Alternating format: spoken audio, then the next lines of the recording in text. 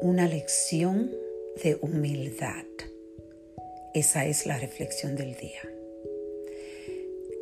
He estado reflexionando muy profundamente y muy presente a cómo estos tiempos del coronavirus han hecho una pausa y ha traído un balance en la humanidad.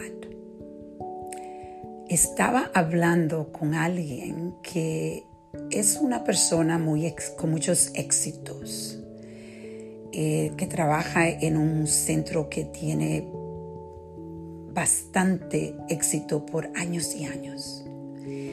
Irónicamente, estoy viendo personas como esta que han tenido éxito, pero de un nivel donde quizás se han creado un poquito de personalidades que se creen demasiado, que se creen que están arriba de todo.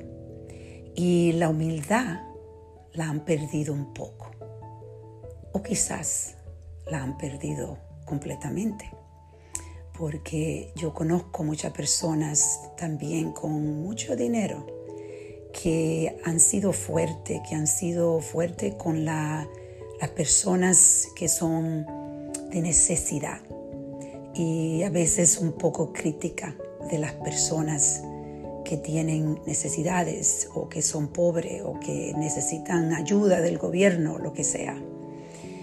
Increíblemente, estas personas están siendo afectadas económicamente y muchas veces con su salud, personalmente. Están viviendo la incertidumbre que todos estamos viviendo. Todos.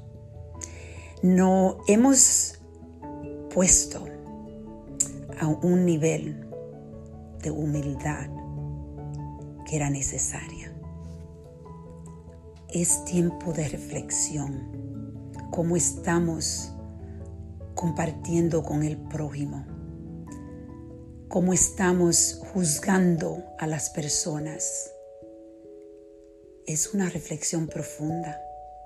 La humildad es lo más lindo en el mundo. Cuando tú puedes sentirte conectado a las personas, no importa quién sean, no importa lo que tengan, no importa qué inteligentes son, no importa que los éxitos que han logrado, solo el hecho de que son humanos. Merecemos respeto, amor y apoyo. Vamos a reflexionar profundamente. Esta pausa es un regalo.